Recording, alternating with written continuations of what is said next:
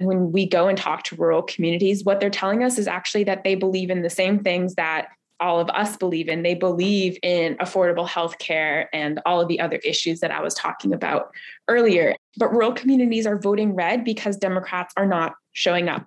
That's Chloe Maxman, Maine's youngest state senator.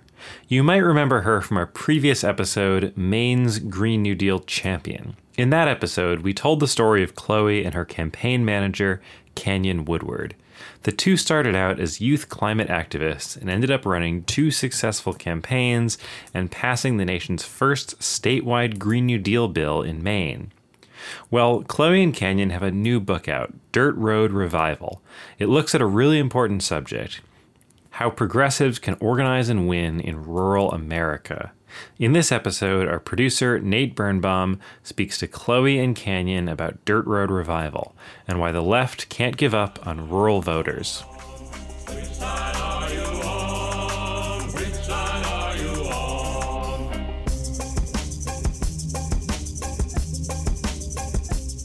I am excited to welcome Chloe Maxman and Canyon Woodward back to Generation Green New Deal.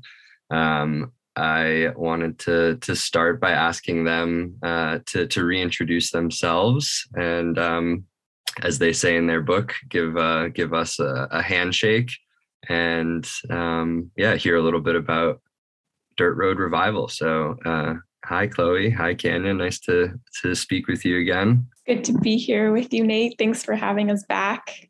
It's great to be back on the show. I'm happy to start it off. I'm Canyon Woodward. I grew up in super rural part of Southern Appalachia, the very western tip of North Carolina. Met Chloe in college doing fossil fuel divestment. We became best friends and I ended up moving up to Maine in 2018 to manage her campaign for State House in a district that had gone Republican by 16 points on average. And we've been on this rural politics journey ever since.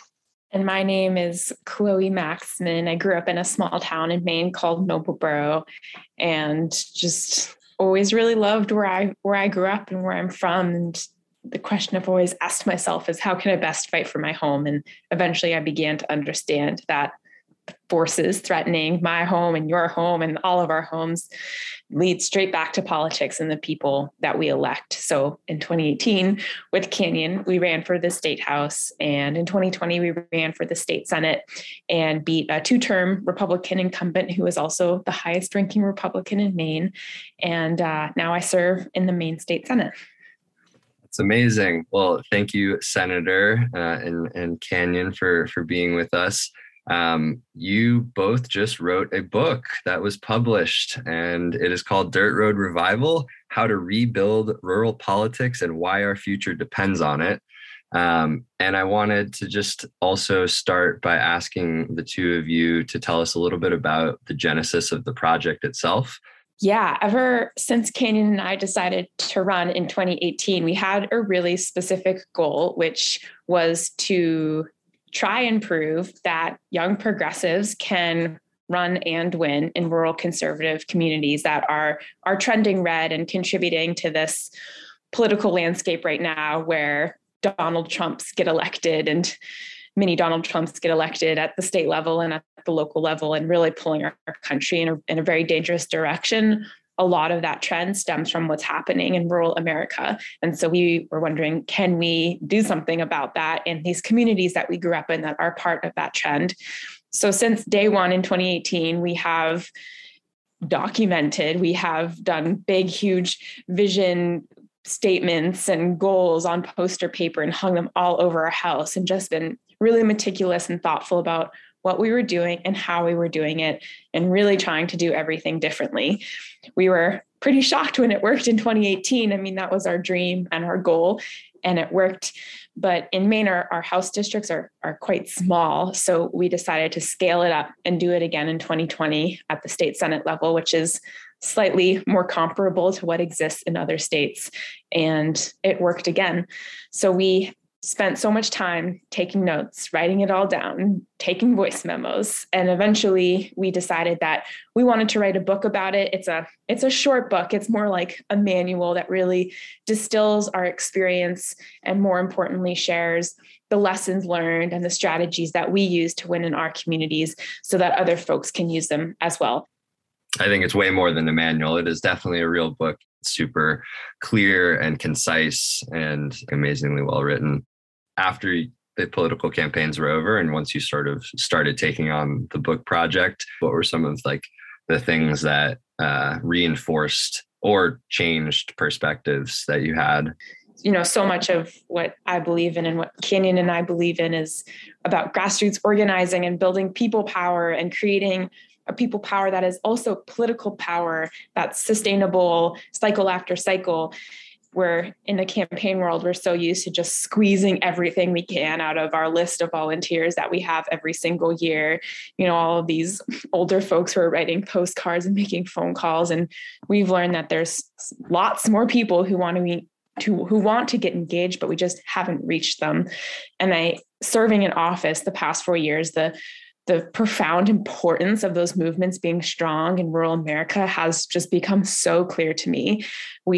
I hear all the time about people, Democrats who live in more rural conservative communities. They are afraid to vote certain ways. They are afraid to stand up for progressive values because they don't have the base in their community. They don't have the trust and the movements that they can go back to and say, hey, this is why I voted for this. And, I knocked on your door 4 times last year and we have a good relationship. So I think you can trust me and I can trust you.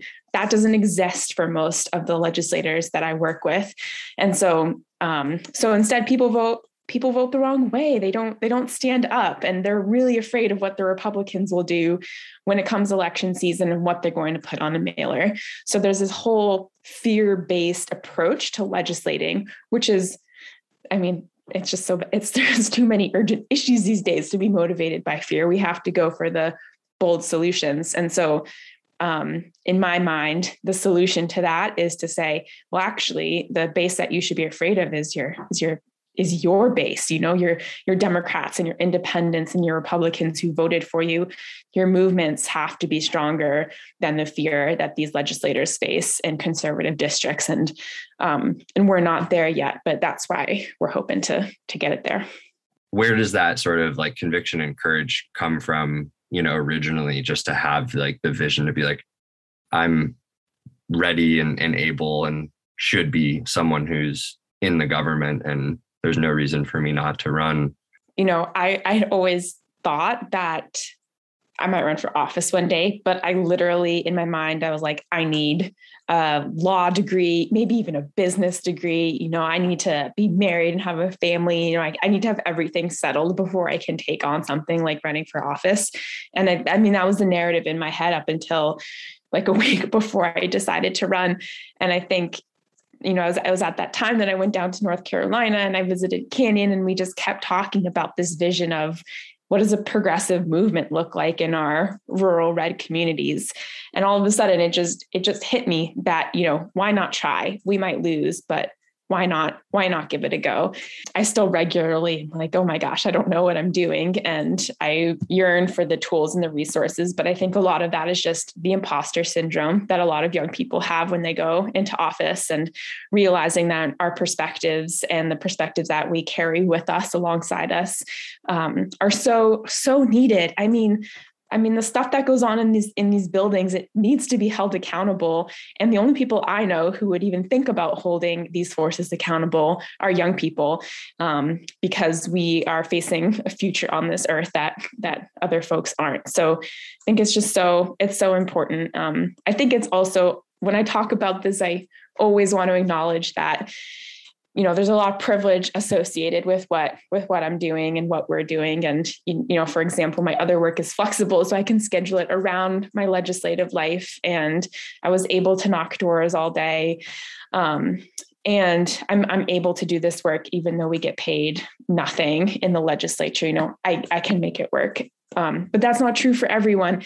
And so another big lesson I've learned in office is that there are so many ways to influence what is happening in our political system without actually sitting in a seat and pressing the button. And I think it's important to really explicate all of those different roles so that this is really an accessible form of change making, instead of just focusing all of our energy into one person who has so much power, and kind of we pin all of our hopes and dreams on this one person, and it's just like it's not a realistic form of movement building. So I always want to lay that out, because it's not just about the person running for office. I think that youth in particular, like Chloe mentioned, there's the urgency of we're staring down a future of climate catastrophe. And that hits a little bit more personally, I think, for our generation.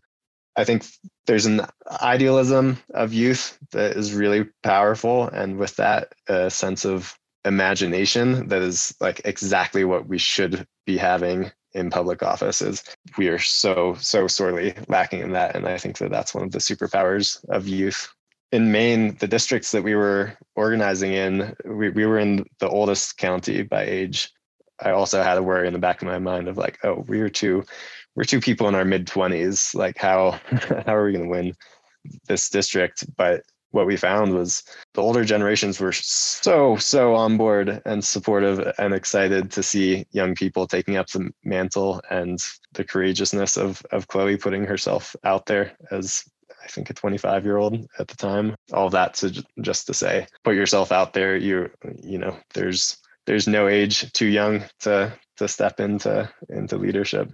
I'm struck just like listening to both of you. You know, in the book you talk about, you know, it's not just like an electoral and political necessity to like win over these rural voters and communities, but it's actually like really imperative for like the policy challenges that we face, like climate change. Like, you want to have these perspectives of these rural communities in the room, and these communities buying into your solutions and helping you to inform what these should look like. And it seems like there's a pretty strong parallel there also between just, you know, like youth with politics. And like, we, you know, always hear Democrats need to turn out the youth vote to win, but it's also more like you're saying, Canyon, much more importantly, like they should be listening to the youth about what we need to do to solve these problems and incorporating these ideas and imaginations. I really think of all of this work from the perspective of what are my values and what are the values of my community. And, you know, I identify as a pretty progressive person, but sometimes progressive folks agree with conservative and Republican folks as well. And so, you know, I care about equal access and opportunity and climate justice and racial justice and all forms of social justice. Those are the fights that I will fight my whole life. And I think as a progressive, that identity is often seen as really far away from the values of rural communities. But what we found going door to door and running values-based campaigns is that actually we really aren't that far apart. We all want affordable healthcare. We all want our kids to have good schools. We all want our parents to be able to age with grace and dignity. We all want people to be debt-free. We all share the same values. We just talk about them in really, really different ways that get really polarized and jumbled when we translate them into our respective party policies and jargon. So what we've tried to do is show that there is so much common ground and that you can build really robust movements and actually create a whole lot of change based on that common ground. And I think that's important for our long-term political power, because that is how we are going to elect people with a value system that are going to confront these major crises that we have these days. And, you know, sometimes those people that we elect may be Democrats, sometimes they might not be, sometimes they might be independents, and sometimes they might even be Republicans. But what we're talking about is our values and creating, you know, the dream is a very far, far, far away vision, but creating robust local and state governments that are filled with people with these values, or these values are the majority, and we don't have to keep fighting for what is just so plainly right and wrong. And I think from being inside the system a little bit, that that's just so easy to get stuck in the differences and the divisions, and, you know, like all the parties caucus in different rooms and we're all pitted against each other. And they're just, those narratives of division are just really, really strong. And we're not electing people who are bringing those different perspectives into the state house. So we're not electing enough of them. The math that you kind of lay out in terms of just Democrats quite simply needing to be competitive in rural places in order to maintain their political power. As you were writing this book, was that something that became even more powerfully considered by the research that you were doing?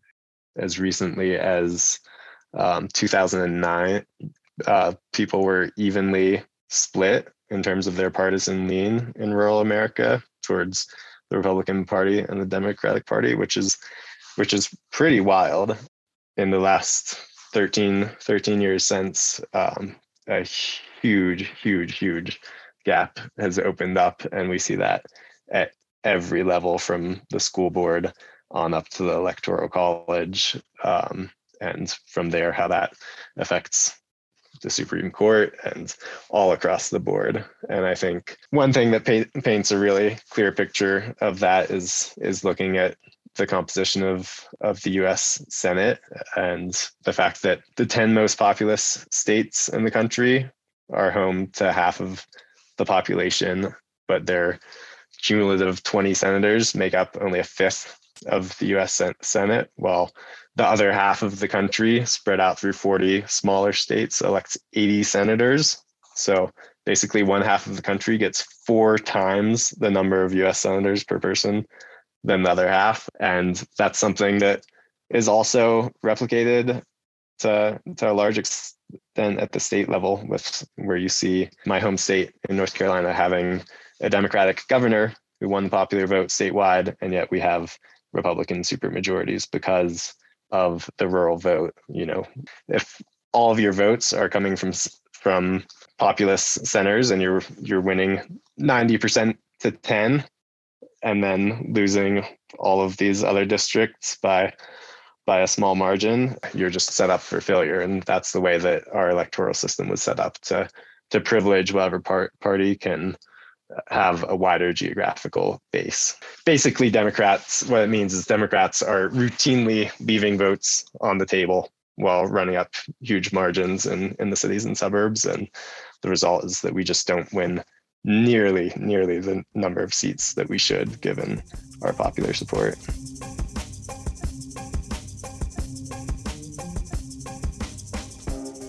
Another thing that you guys hit on is how the economic policies of both parties really have failed rural communities on both sides. And so it has started to shift more towards these social and religious and other values. So I'm curious, maybe if you can just sort of talk about like how that, the cycle that happens there, where the like the lack of economic opportunity has sort of created these places where, you know, the people who would otherwise maybe help to change can't stay there, and so they leave. You know, I think part of the phenomenon that we're seeing is that with so many young folks moving to the city for better opportunity, and just people in general flocking to more populated areas for job opportunity, and as we're electing more Democrats, you know, kind of from on the statewide level from these cities,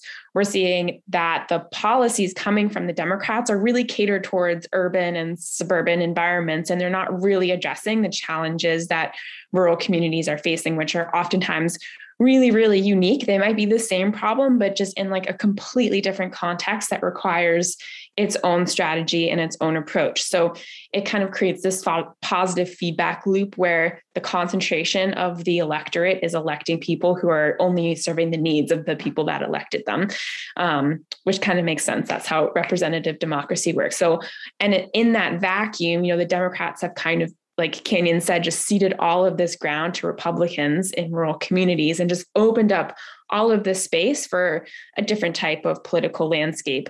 And we've seen that in that landscape, the right wing, I mean, there's a whole history about this that I'm sure lots of people are interested in, but, you know, like the really intentional rising of evangelicalism and religion in rural communities, Fox News and how rural communities get access to news and media. All of these forces have kind of intentionally encroached on rural areas and changed the narrative and really, really quickly changed the politics of what's happening. And so now rural communities are voting quite red, and that trend has amplified so much that it actually had a huge impact on our presidency and elected someone that no one ever thought could get elected. And when you look at the exit poll results from Donald Trump's election, he got elected because of rural voters. So I think it's just this really complex narrative of kind of the Democrats taking for granted what they have, not spending the time, the money, the thought, the strategy in talking to rural voters, and just completely focusing on their urban strategy. It's kind of the same thing as what we were just talking about before, which is forsaking movement building and just thinking that you can get through cycle after cycle with the same strategy. And the consequences are you don't have a movement. But Republicans do have a movement. They have a statewide movement. If I'm just from my very limited perspective here in Maine, when I get flooded with emails and phone calls, it's not from Democrats, it's from the Republicans. I mean, it's just so interesting to see how connected they are, and how much of a network they have in these tiny communities. Over the past 13 years, especially, Democrats have really walked away from rural places and not invested any kind of resources in maintaining those relationships and building relationships. And that just created this huge void where Fox News, Trump was able to storm in. And so all of these xenophobic and right-wing narratives, and there's no reason why Democrats can't be in that space telling a more honest story of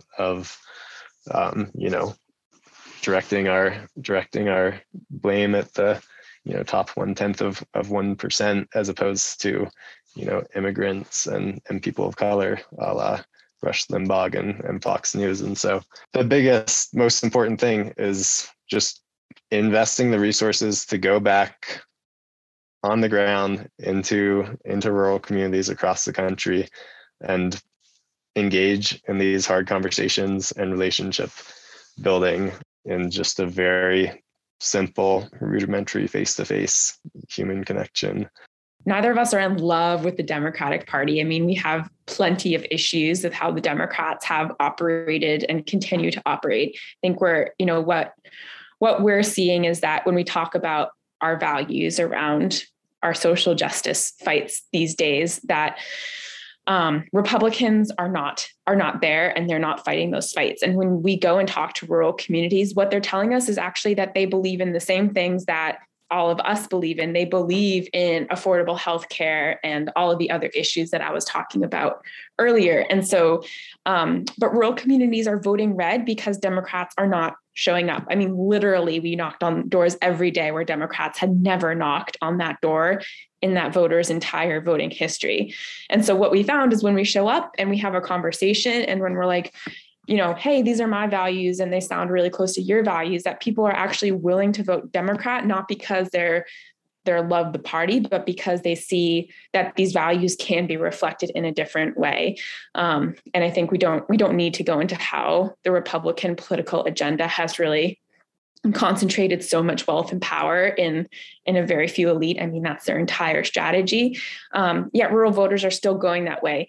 And there's this narrative that it's like, oh, rural voters aren't voting in their best interest. And we talk about this in the book, how that's just such a condescending narrative that really doesn't place the blame on the Democrats for not showing up in the first place and not being able to present a compelling alternative. And so that's what we're trying to do with Dirt Road Organizing, is really just have a kind, values-based presence in rural communities when we know that the Democrats aren't going to be talking with these folks, because it's just not how they roll, and hopefully one day they will roll that way. But in the meantime, we want to be that force that has the knowledge and expertise to really support progressive candidates and progressive campaigns, whether they be electoral or issue-based campaigns, as they go and organize in rural places. I'm curious, as you've started to have the book go out into the world and have it read by people, what's something that has been really rewarding about sharing your story? I think I feel like we're getting a lot of validation from other frustrated folks. We've piloted this work and kind of put it to the test in Maine, and Maine is certainly has some very deep red threads in it and definitely a lot to fight against. But we're also in a Democratic trifecta right now, and we acknowledge that there are other key states. And so it's been good to talk with folks in other states and say, hear that they've had the exact same problems that we've had and face the exact same dynamics, and that there's this thing happening right now where young people are moving back to their rural communities and they're running and they need support and they need help. And so it's been good to hear that the narrative resonates. No, I totally echo that. I think the most meaningful thing is hearing from other folks who are grabbing the torch and running with it and in their communities, whether rural or otherwise, and also connecting into more of a national network that is pushing Democratic leadership in particular towards recognizing this gushing wound that we have, and the need to reinvest in rural organizing. I think that unfortunately we have a pretty huge leadership problem, and internal change within the party and within funding networks is really critical to be able to get the resources we need to rural candidates and groups doing rural organizing. Can you give us the rundown on release date and where people can buy it? Yeah, totally. So Dirt Road Revival, How to Rebuild Rural Politics and What Our Future Depends on It, comes out on May 10th. It's being published by the awesome folks at Beacon Press, and the website for the book is dirtroadrevival.com. You can pre-order the book there or basically anywhere that you buy books. And you'll be able to find information about book events and more info about the organization on there. Well, Canyon, Chloe, thank you both so much. It's been a pleasure to have you on again, and just really congratulations on an amazing book. And I'm excited to continue following your journey and supporting along the way. And just keep up the great work. Likewise, thank you so much for everything you're doing, and it's so fun to get to chat about the book. Thanks a ton. Thank you so much, Nate. Which side are you on? Which side are you on? Chloe and Canyon's new book is Dirt Road Revival. It comes out on Tuesday, May 10th from Beacon Press, and you can order it at dirtroadrevival.com or through your local independent bookseller. That's dirtroadrevival.com. Also, if you missed our previous episode on Chloe and Canyon's story, go back to our feed and check out the episode from September titled Maine's Green New Deal Champion, which we produced in collaboration with Juliana Bradley and Georgia Wright of the Inherited podcast. Generation Green New Deal was created by me, Sam Eilertson, and Nate Birnbaum, and we are produced by Tikkun Olam Productions. This episode was edited and mixed by Noah Foley Binding. Thanks for listening.